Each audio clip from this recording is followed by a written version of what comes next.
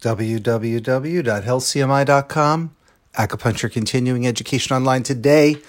Acupuncture plus herbs alleviate pediatric insomnia. So this is a study that shows that a combination of acupuncture and herbs improves sleep for children with intractable insomnia. Kaifang Pediatric Hospital of Chinese Medicine researchers find that a special herbal formula combined with a single acupuncture point had a high effective rate. In fact, total effective rate was 94.2%. The breakdown, 20 patients were cured, 25 markedly effective, 4 effective and 3 ineffective cases. That made the total effective rate 94.2. That was compared to a control group. The herbs were Dang Shen, Chuan Sheng Bai Xiao, Fu Shen, which is a variation on Fu Ling, which is more calming, Go Tang Chan Chui, Hu Po Ban Sha, Tianju Huang, Deng Shin Chao, Long Gu, Zhenju Mu, Chao Baizhu, and Gan Chao. And then the only acupuncture point used, and this is what's important, was Yin Tang. Now, the reason for that was that it's easy to apply for children. Even if they can't sit still very well, it's easy for them to have it in because they can move around a little bit.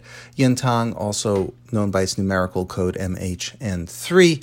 There were some adjustments to the herbal formulas based on secondary diagnostic parameters. So go to healthcmi.com, click on news to look for the article entitled Acupuncture plus Herbs Alleviate Pediatric Insomnia to see all of that and more about the research, how they got to conclusions, what were the total level of statistics involved. And what you'll see is that this is something that needs to seriously be considered for children with sleep disorders. It can lead to so many other problems in their lives.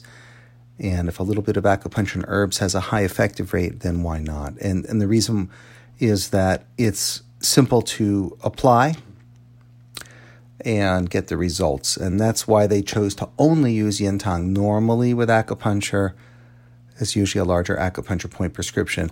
Of course, other studies at healthcmi.com you'll find for children that have that same type of approach use auricular acupuncture, so the outer ear points, things like ear tags, ear seeds, things like that.